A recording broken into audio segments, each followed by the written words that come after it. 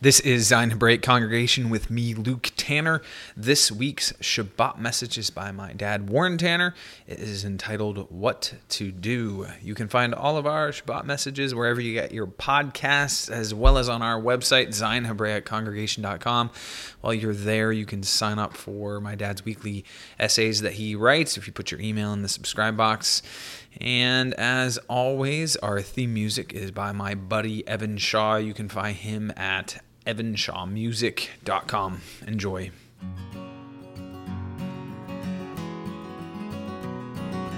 Hey, mighty warriors arise, yeah. Freedom does nigh only away. For soon is the day when we see your face on the mount of your grace and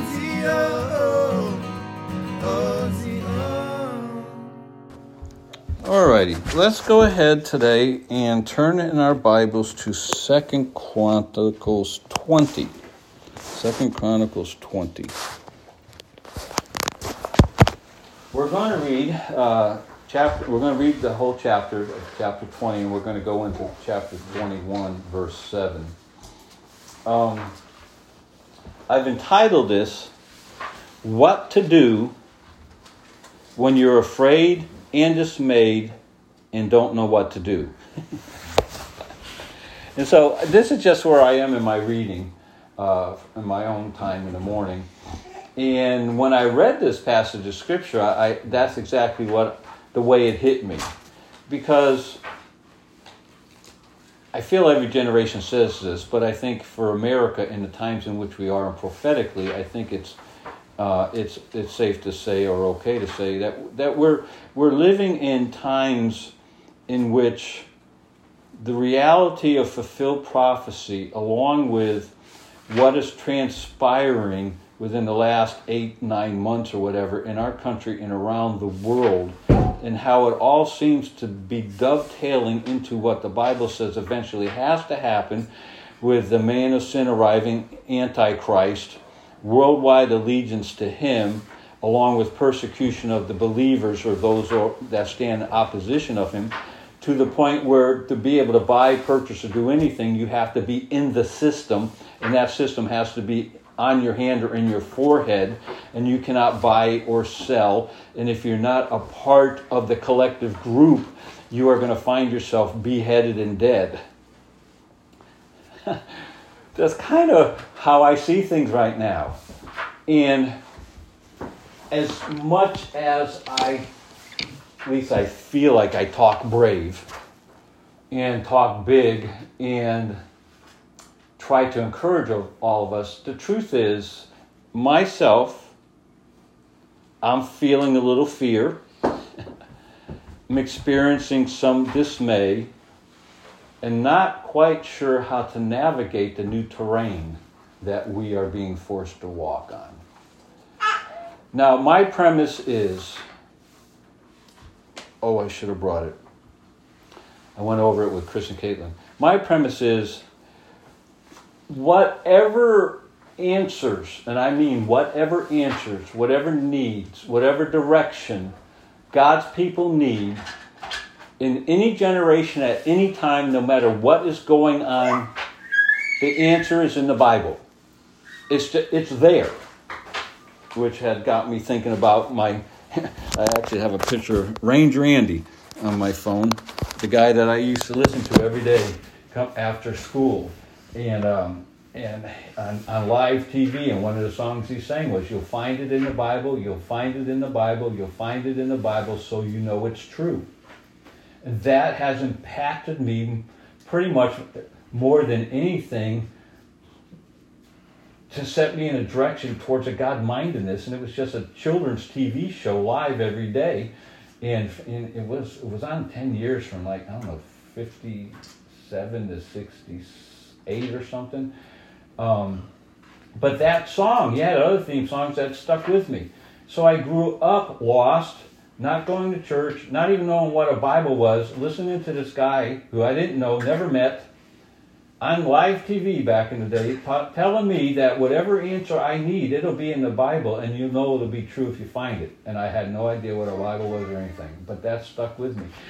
To now, to where whenever I face things, it doesn't matter what it is, my first thought is, what does God's Word have to say about it? Because the answer's going to be there. Ranger Andy told me so. And I'll find it and I'll know it's true.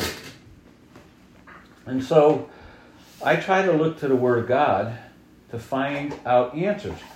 And also, I don't always go looking for the answers, but I have things in my mind. And I have found if you're faithful in reading God's Word regularly, for me anyway, it's almost like, this sounds weird to say, it's almost like God knows what I'm going to be experiencing down the road a little bit. And lo and behold, when I get there, I happen to be there in my reading. It's always been that way for me. It's amazing. So anyway, I find myself in 2 Chronicles during a time in which I'm experiencing fear. I'm a lot dismayed, and I don't know what to do as far as fleshing out the next steps in relation to what we're facing.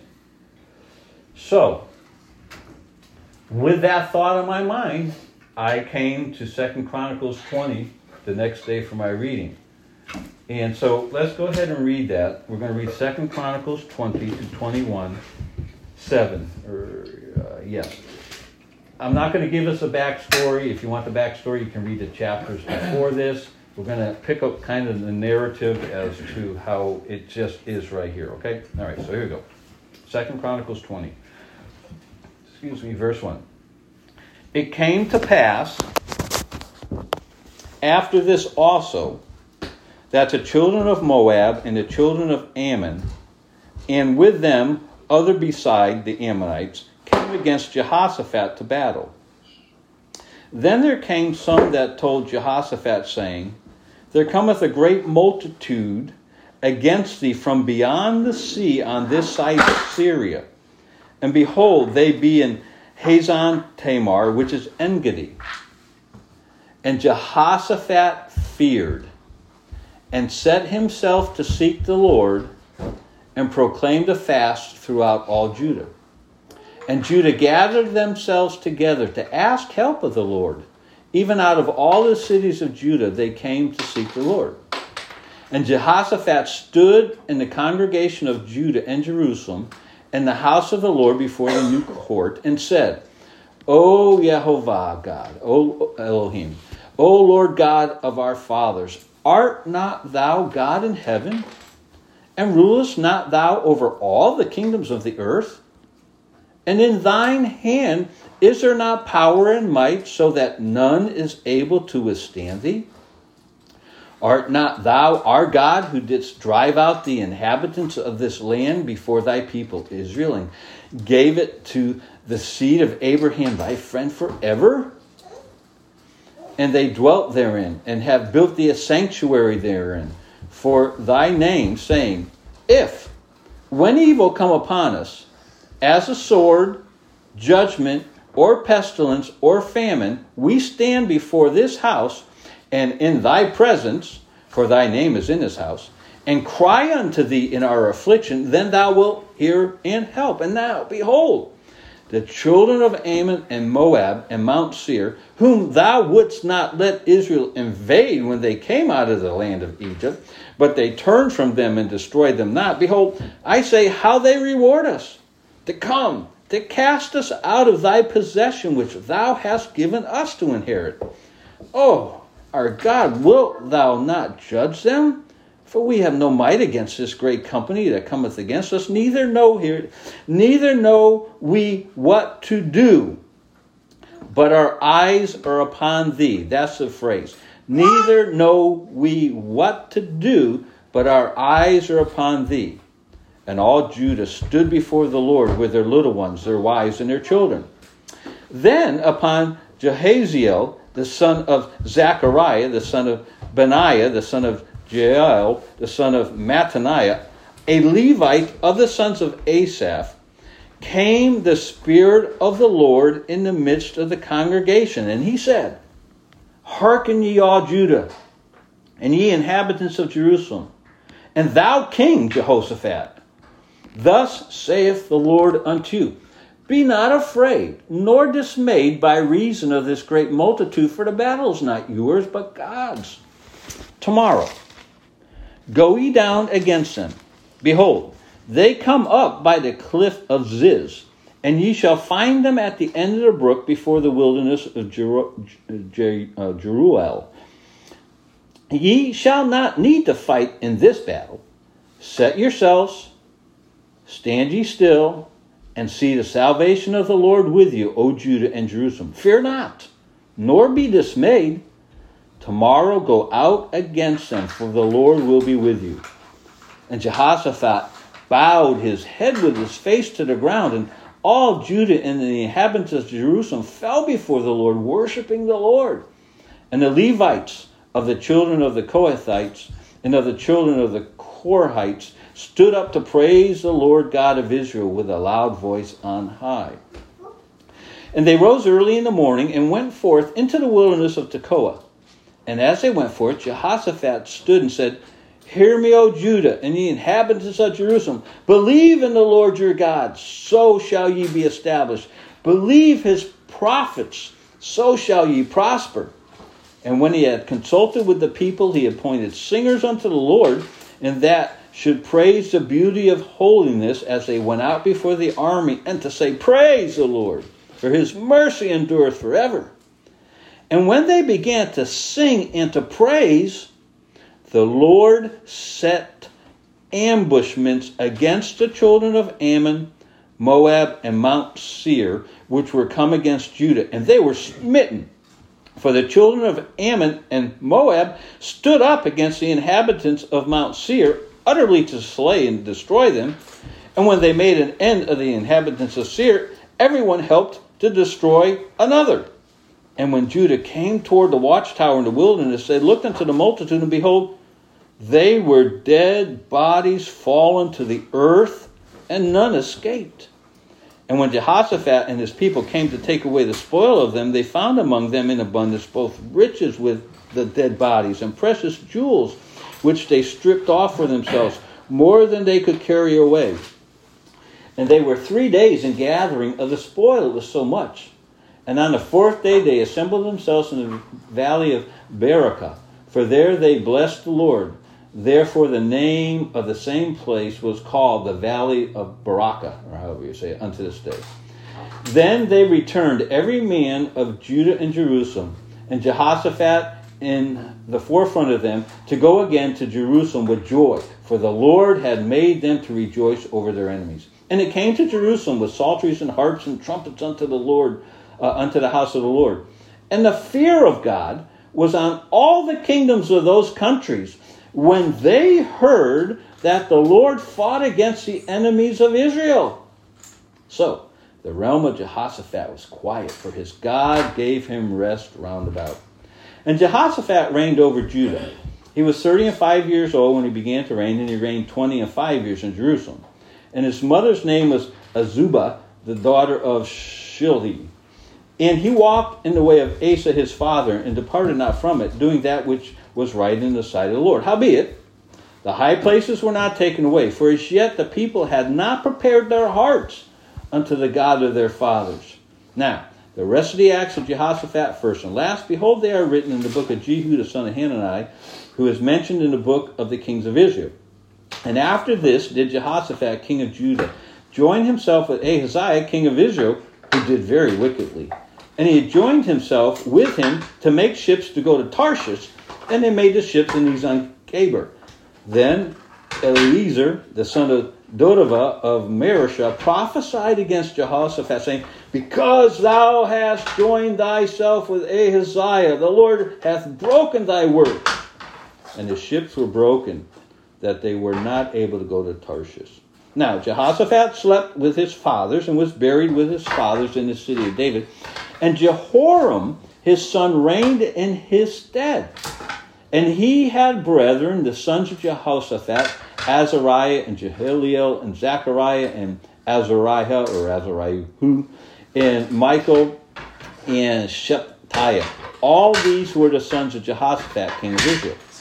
And their father gave them great gifts of silver and of gold and of precious things with fenced cities in Judah.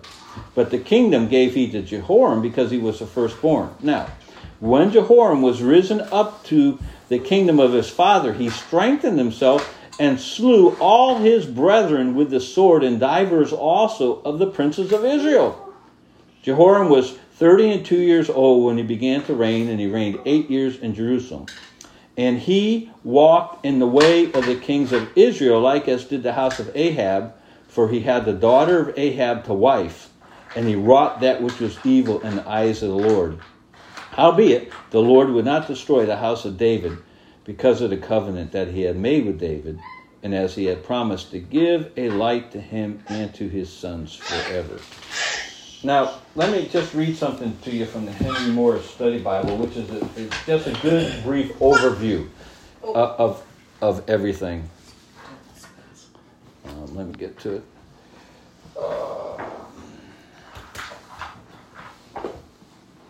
All right, so this is a good note. It goes back to chapter 18, verse 1, where it says, Jehoshaphat had riches and honor and abundance and joined affinity with Ahab. So this is just a great note. And it summarizes everything, gets us up to where we are right now, and then I can give the message. All right. He said, God greatly blessed Jehoshaphat because of his strong spiritual leadership in his kingdom, but he made the sad mistake of yoking himself together with wicked King Ahab and Queen Jezebel of Israel. Furthermore, he continued this alliance with Ahab's son, the equally wicked King Ahaziah. Jehoshaphat's son and successor Jehoram married Athaliah, the murderous daughter of Ahab and Jezebel. Jehoshaphat's compromise with his pagan colleagues may have been well-intentioned, but it had tragic results. Jehu rebuked him for it, and so did Eliezer the prophet. He almost died when Ahab was killed, and his commercial venture with Ahaziah ended in disaster. The marriage of his son to Athaliah no doubt contributed to Jehoram's decision to slay all his brothers when their father died. Jehoram died 8 years later of a loathsome disease, unloved and unmourned.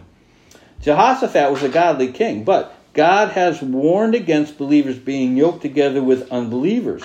And the story of Jehoshaphat and his family is a sad illustration of what can happen. Believers today are continually being confronted with the temptations to join with unbelievers. Marriage, business partnerships, religious alliance, and so forth. And such unions are dangerous and often disastrous. So Jehoshaphat's son married Ahab's daughter. That's not asking for trouble, and it sure was, because Jehoshaphat's son became loyal to the northern kingdom, killed all his brothers, and took over. Not good. So I find it so interesting that, somebody can start out so good, make so many mistakes, the children turn out to be a disaster, but yet God used them, blessed them, and they're here for our examples and admonition to learn from. So I want to look at now, taking away from all of that, getting us away from all that, I want to just address basically what to do when you're afraid and dismayed and don't know what to do. Because that's where we are. That's where we're going to find ourselves lots of times, where we're going to be afraid. It's going to start to overwhelm us. We'll be dismayed. And if we allow those two things to overwhelm us, we're not going to know what to do. Because those two things get in the way of us being... Well, I'm going to preach my message before I get there. All right, so there's two things to be especially on guard against. The first one is fear. The second one is dismay. First one, and it's going to be real brief, I hope. Fear. All right, fear is normal. It's natural, and it's okay. We don't have to beat ourselves up or think we're less than spiritual or God's displeased with us if we get afraid. And it's reality because it's one of the things that we're told most frequently in the Bible to be on guard against. Fear not, fear not, fear not. Don't be afraid. Fear not, fear not. It's all throughout, over and over and over. And God recognizes the human equation and the frailty of our flesh, to where as much as we know God is real and He lives, Yeshua lives in our hearts, the Holy Spirit, it gives us strength, and we have His Word to guide us, we still get afraid. And like I said before, I often think if I had just walked with the prophets, or if I had just seen Jesus, I would be so strong in my faith, I would not be afraid. Well, Peter did a lot of stuff. He walked with Jesus a long time, even walked on the water, braver than any of us. We always beat him up for sinking. How many of us would have gotten off? He says, I'm not going to deny you, Jesus, and then he gets afraid and denies Jesus. It's very real. Fear is real, and Satan knows that. When I got saved, I went to, this is 73, I'm 19, needing the Bible. I go to the bookstore to get one. It was about a half hour away. They weren't everywhere. And I ended up befriending a fellow that I met a couple times in the bookstore.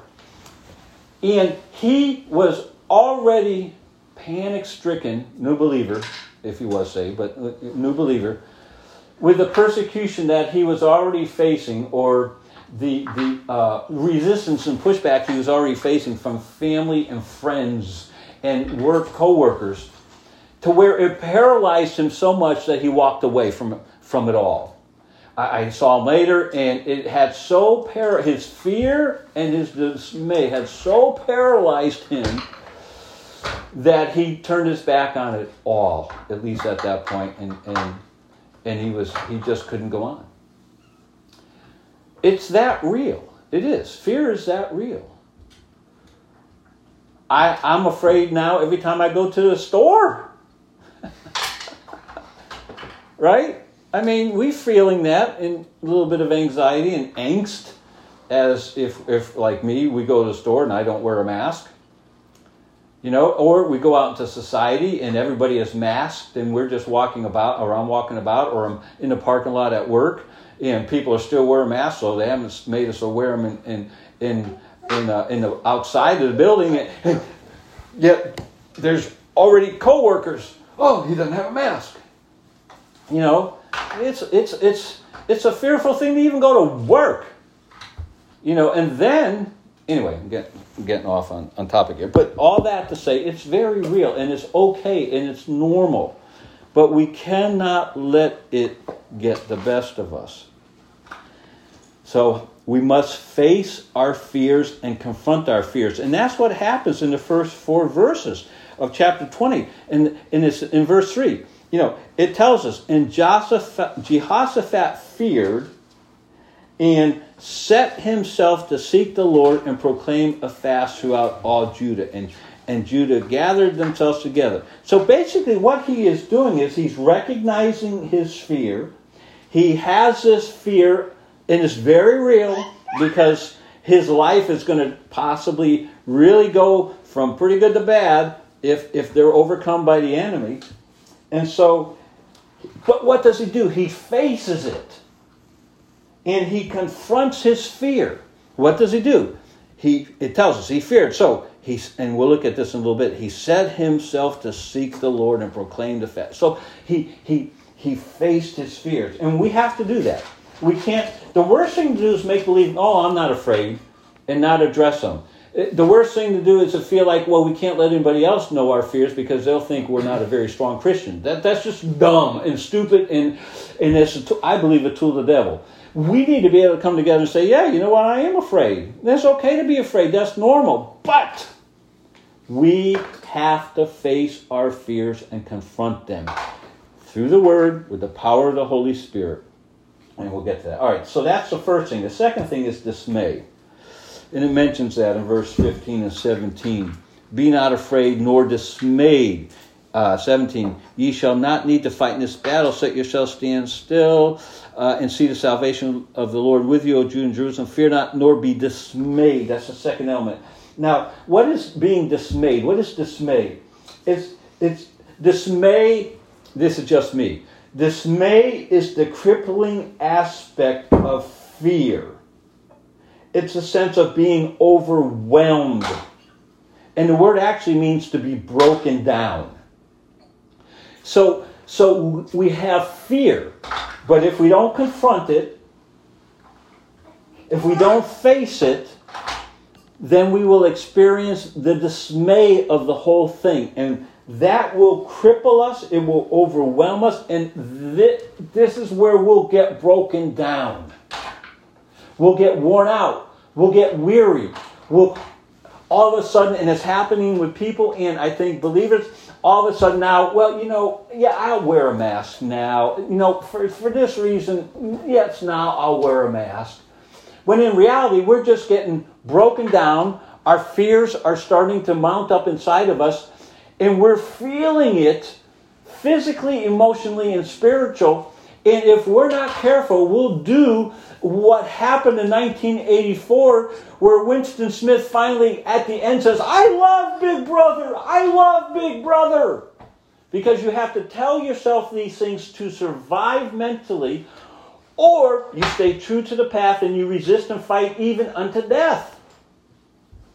This is why what Jehoshaphat did is so powerful for us now. Because he did what we need to do. Face our fears and confront our fears. And don't let it get to the next step of being dismayed, because it will overwhelm you and break you down. And the devil is out to break us down, and we know that. You know that. That's his goal, to break us down, society down, us believers down.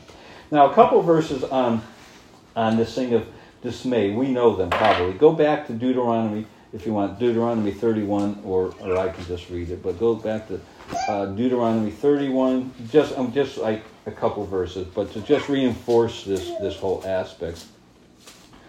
And we're just going to read the verse. Well, verse 7. So 31, verse 7 and 8.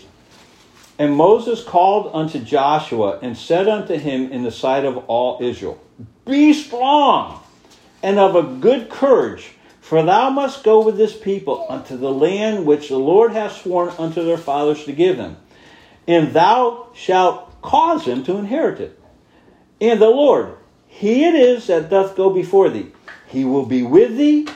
He will not fail thee, neither forsake thee. So, based on everything I'm telling you, Joshua, fear not, neither be dismayed. I love the fact that there's a coupling of fear and dismay. This is not a mistake. The two go together. All right, turn up to Joshua chapter 1. And you guys know this one.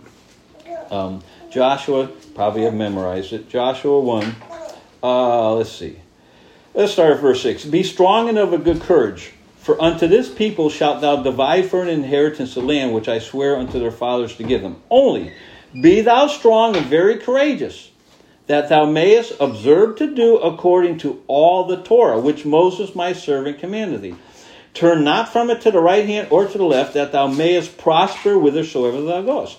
This book of the Torah shall not depart out of thy mouth, but thou shalt meditate therein day and night, that thou mayest observe to do according to all that is written therein. For then thou shalt make thy way prosperous, and then thou shalt have good success. Here it is. Have not I commanded thee? Be strong and of a good courage. Be not afraid, neither be thou dismayed, for the Lord thy God is with thee whithersoever thou goest. And then just one more, chapter 10. Chapter 10. And it reiterates it. We'll just read the verse, 10:25. And Joshua said unto them, Fear not. He had a good teacher. He listened to his teacher Moses. Fear not, nor be dismayed. Be strong and of a good courage, for thus shall the Lord do to all your enemies against whom you fight. So this is a common theme. Fear and dismay. Fear and dismay. Fear and dismay. And nobody chides anybody for being afraid or dismayed. We're just warned to not let our fears get us to the point where we are overwhelmed and cannot think. Because dismay is the crippling aspect of fear. It's a sense of being overwhelmed and eventually broken down. Be strong in the Lord and in the power of his might. Put on the whole armor of God that you may be able to stand against the wiles of the devil. Be strong. See, everybody, the Bible constantly recognizes the need to be engaged in battle. The problem is we've lived in America, grown up in Americanized Christianity, and we are all fat and out of shape.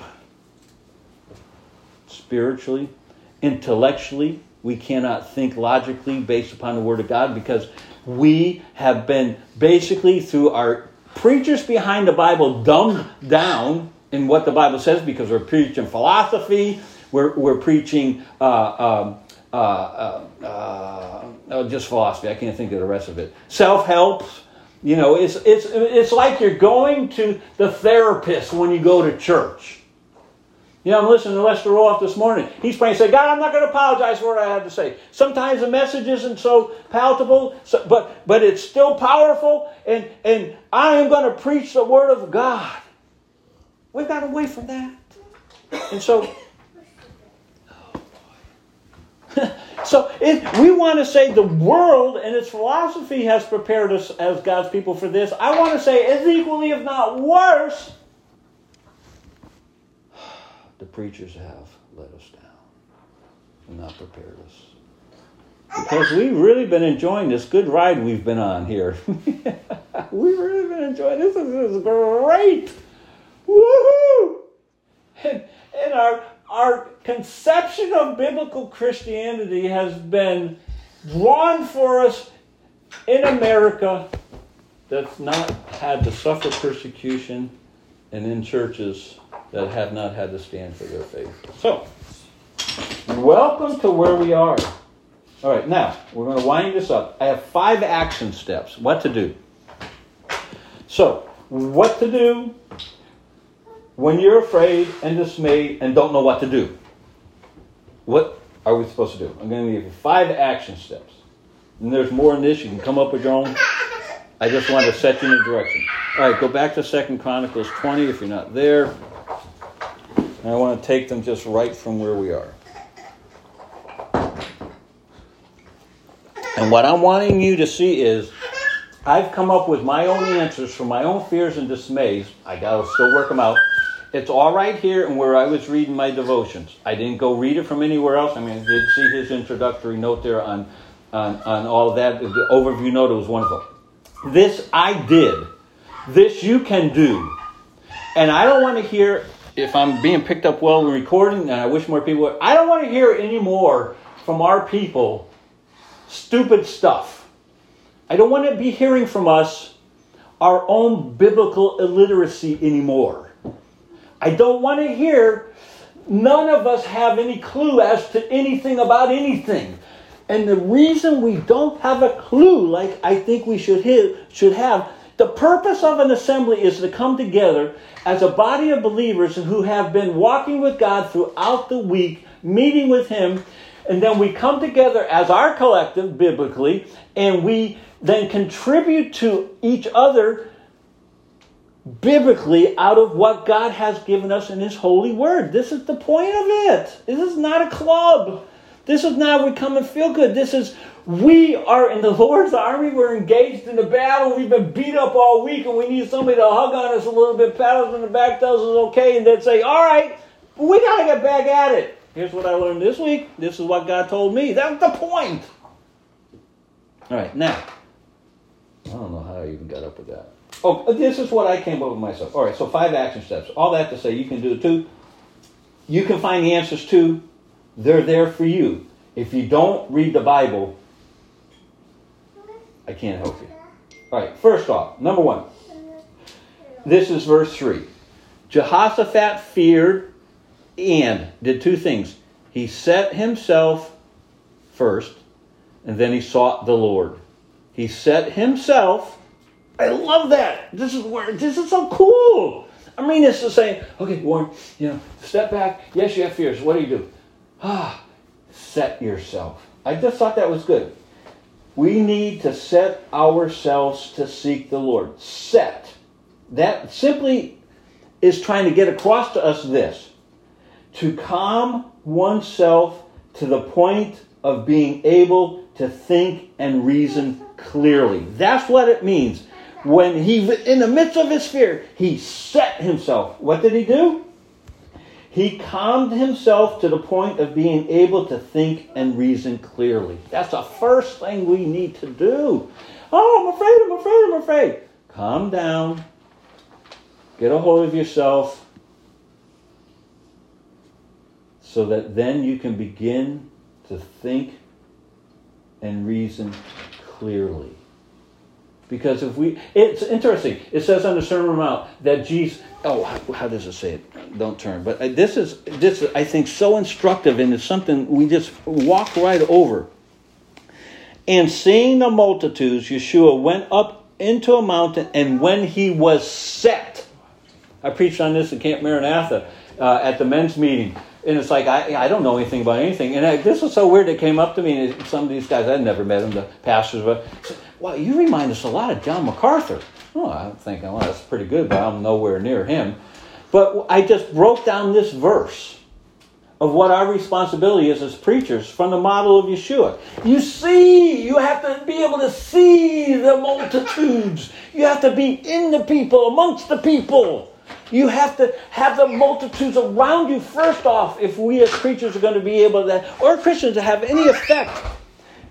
And I don't want to preach the whole thing, but it just struck me. He went up into a mountain, and when he was set, and I could just see that. Everybody's eyes are expectant. There's a lot of people there at the mount, and they're watching him. I know because as a preacher, I'd walk into church, people would be there, all eyes just are on the preacher, and they just follow him until whenever. It's amazing. You just learn to ignore it.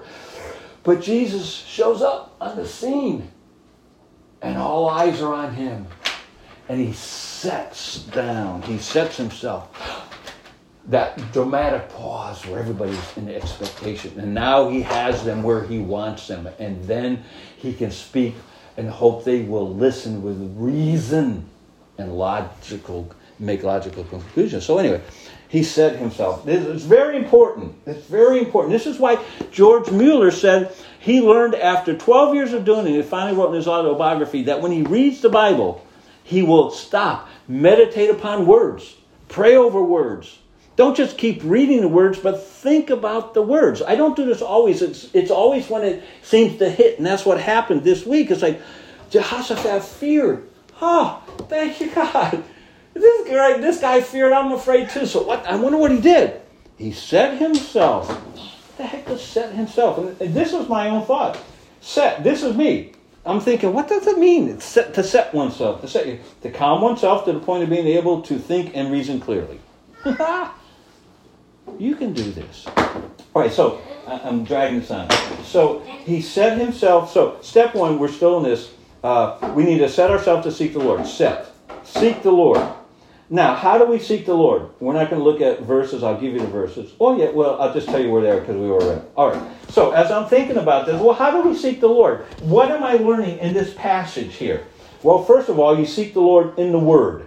Now, that's assumed in the context. In other words, God's given us this story for us in His Word so that we can then go to the source, His Word, to find out how do we seek Him. We seek the Lord through His Word. Part of the problem with Christianity is we've been taught to seek the Lord through our feelings and our emotions. And that we'll know when God is meeting with us if we have this warm, fuzzy, or this tingly, or some emotional thing going on. We've been taught that when we come for Shabbat services or we go to church, it needs to be an emotional experience. So we're going to sing emotional praise songs. We're going to have emotionally elaborate messianic praise worship. We've been taught that we need to touch the emotions, and the emotions are the reality. And now we're at the point where if Christians go to church and there's no emotional thing happening, they don't feel good and experience this dynamic thing, or if we go to a messianic fellowship and we haven't been wowed by the waving of the banners and all the, we'll do everything and it just feels so Jewish. That's why I'm saying to you, the world philosophy has tried to get the world away from thinking thinking reasonably, and they focus on emotion to where now we don't reason anymore. In our country, we are all led based on our emotions. And that's what's happened to the church. So, my point of all that was, we get what we need verified from the Word of God. Period. If we come to fellowship and we have an emotional experience, wonderful. Church, that's fine. I'm not saying we shouldn't have that. But we don't come from that. It's got flipped over. And that's why we can't preach the Word of God anymore, just the Word of God, and even preach it for, 45 minutes without people just kind of losing it. I refuse to go to that. I think reading the Word of God and hearing the Word of God preached, I don't know anything more emotional than that.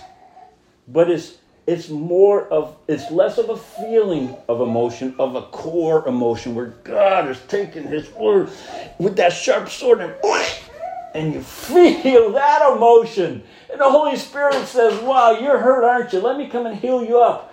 Here's the balm. Here's the Band-Aid. It's wonderful. All right, anyway.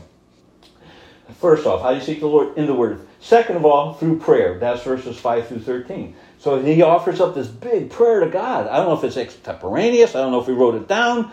But I got a feeling this is kind of just extemporaneous coming out of his heart as he's talking to God. And then the third thing in seeking the Lord is accepting godly counsel. And that's what happens in 14 through 19. Then upon Jehaziel, the son of Zechariah, and he says, hearken all Judah and ye inhabitants of Jerusalem, and you king. I love that. He goes right to the king. He's not afraid of talking to the government. No, government, you need to hear this. You need to hear what the Torah says. Like it or not. And if you don't like it, it's to your own demise. Obey and you'll do well. So, Jehoshaphat, don't have your son marry Ahab's daughter, wicked alliance. And didn't you learn the first time when you went out to battle and almost got killed, now you want to meet up with that side again and build ships? What the heck are you thinking? So you have to accept godly counsel. So that's how you seek the Lord. In His Word, through prayer, and accept godly counsel. All right, that's the first action step. Second action step, move out in faith. And we won't read the verses, but that's verses 20 through 25. And that's what they did. They go to battle. Early in the morning, they went forth into the wilderness, and they go out there, and they obey God. They moved out in faith. So we have to set ourselves to seek the Lord. As we're doing that, then we have to move out in faith. That's the second one. Third one. Then we are to bless, praise, and honor the Lord before, during, and afterwards. That's verses 26 through 30. Bless, praise, honor the Lord before. In other words, I think that's why I think Jehoshaphat could pray as he was, because there was something going on ahead of all this in him. Bless, praise, honor the Lord before, during. This is what he did. He came to God in prayer. And afterwards, they went forth, saw what God did, came back. And that's verses 26 to 30. And they just praised God. Look what God did. All right. Fourth one. This is verses 31 through 37. And it's really powerful because we won't read it again, but you can read it again. The fourth one is stay vigilant and on guard to not get tripped up in the future. This is when we're the most vulnerable. When we are right after God's done something really big in our life. We've had a victory over something. We've seen God's hand move on our behalf. We've experienced some sort of deliverance. God's just really moved in. And we've been through this difficult time, and then it's like, oh man, this is great. That's when we are the most vulnerable, because that's when we are almost the most let down and easily attacked. And this is what happens with this poor guy. So the fourth thing is, after all of this, and you see what God does, stay vigilant and on guard to not get tripped up in the future. And then the last one, and that gets us in the 21, 1 through 7, where his son comes to power after him, kills all his brothers, and just turns everything into a humongous disaster. So what's the fifth one? Don't let the next generation go to hell. That's what the Shema is all about. That's why I'm saying we're tripping up even over the Shema, which we say every time we get together, how that we're supposed to pass all this on to the next generation. And be intent and earnest about it, because if not, it's going to unravel in the next generation, just like it did with the son after Jehoshaphat. And if you read through Kings and Chronicles, that's exactly what happens. Over and over and over. Yeah. Doing good. Sometimes there's a good son, there's a dip, then there's another offspring, and there's this constant up and down, up and down, up and down, up and down. Well, you know what? The up and downs we're reading about are us. We're up and down, up and down, up and down, up and down. You know what? That's okay. Just remember when you're up, to not get too confident. And when we're down, to not stay there too long. That's how you get through all this. Win the victory, get up on top, be careful, realize you're not going to be able to hang out there. And then when you get down to the bottom again, that's all right. Just don't stay there. You know, I've mentioned before that the fellow in my church came up to me and said, "Pastor, how the heck? What do we do? How do we keep going?" I said, "All I know to do is put one foot in front of the next." And I said, I've been doing that as long as I've been saved. One foot in front. Keep progressing with God, for God. You keep going. You keep going. And here's the thing. You're not going to always feel like going. What keeps me going when I don't feel like it? The Word of God. The Word of God trumps feelings. Not that we don't have feelings, but I don't always feel it. I don't always feel like it.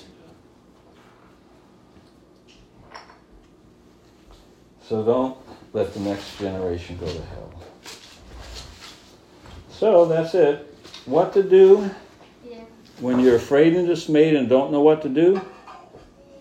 Realize fear is normal, but we have to face it and confront our fears. Realize that dismay is a crippling aspect of fear. If we let it get the best of us, it will break us. And we're repeatedly told not to let that happen. And then, what do? How do we proceed? Well, we need to set ourselves to seek the Lord, move out in faith, bless, praise, and honor Him before, during, and afterwards. Stay vigilant and on guard to not get tripped up in the future. And realize you have a responsibility to stay faithful to God for the next generation that sits right here in front of us. Let's pray. So, Father, I thank you for your word. I hope I wasn't too hard and powerful and yelling and all that. But anyway, it is what it is. It is your word. The Holy Spirit's big enough to remove me from it. Father, I thank you that you give me passages like this at the moment I need them. And how this has been such a help to me where I am right now. Doesn't mean I got it all together. Doesn't mean I'm not getting afraid and at times still dismayed and kind of can't think logically. But I have something now to come back to. A mooring. A foundation. A base of operation, so to speak. To remember what Jehoshaphat did and the steps that he took and how fragile it all is if we don't stay vigilant. We'll make wrong decisions and we will set a wrong pattern for the next generation. So, Father, work in our hearts. I'm asking that you work first and foremost in us to have a hunger and a desire to thirst after righteousness. That meaning that we will be like George Mueller did, revolve our whole life around our time of reading your word daily. And it has to come down to that. And I believe that's why it's not there. And I thank you for showing me that in George Mueller's autobiography. Gosh, 40 years ago, what he did. He revolved. Nothing got in the way of his time to meet with you in the morning. And it just spoke to me how he made sure he went to bed on time. He would leave where he was. And he said, nope, I have to meet with God. And he said, going to bed from 10 to 4 to get up at 4 in the morning. And he lived his life for 4 o'clock in the morning. That so helped me. So, Father, help us to live our life for our own 4 o'clock, quote unquote, times with you. Because unless we do, we're dead. Dead in the water and it's hopeless. And we're personally headed for some disastrous time, but corporately, as a body of believers, headed for some difficult times. Because the shield of faith, the sword of the Spirit, those are our weapons. It's a spiritual warfare. We're not fighting for our country or against our country, though that's part of it. We are trying to fight for the cause of Yeshua and stay faithful to our Constitution, the Word of God. And we need your help to do that. And I think the strength is found in your Word to do that. In Yeshua's name, amen.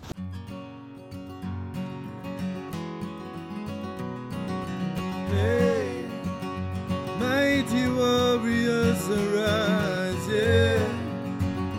Freedom does nigh only away. For soon is the day when we see your face on the mount of your grace and your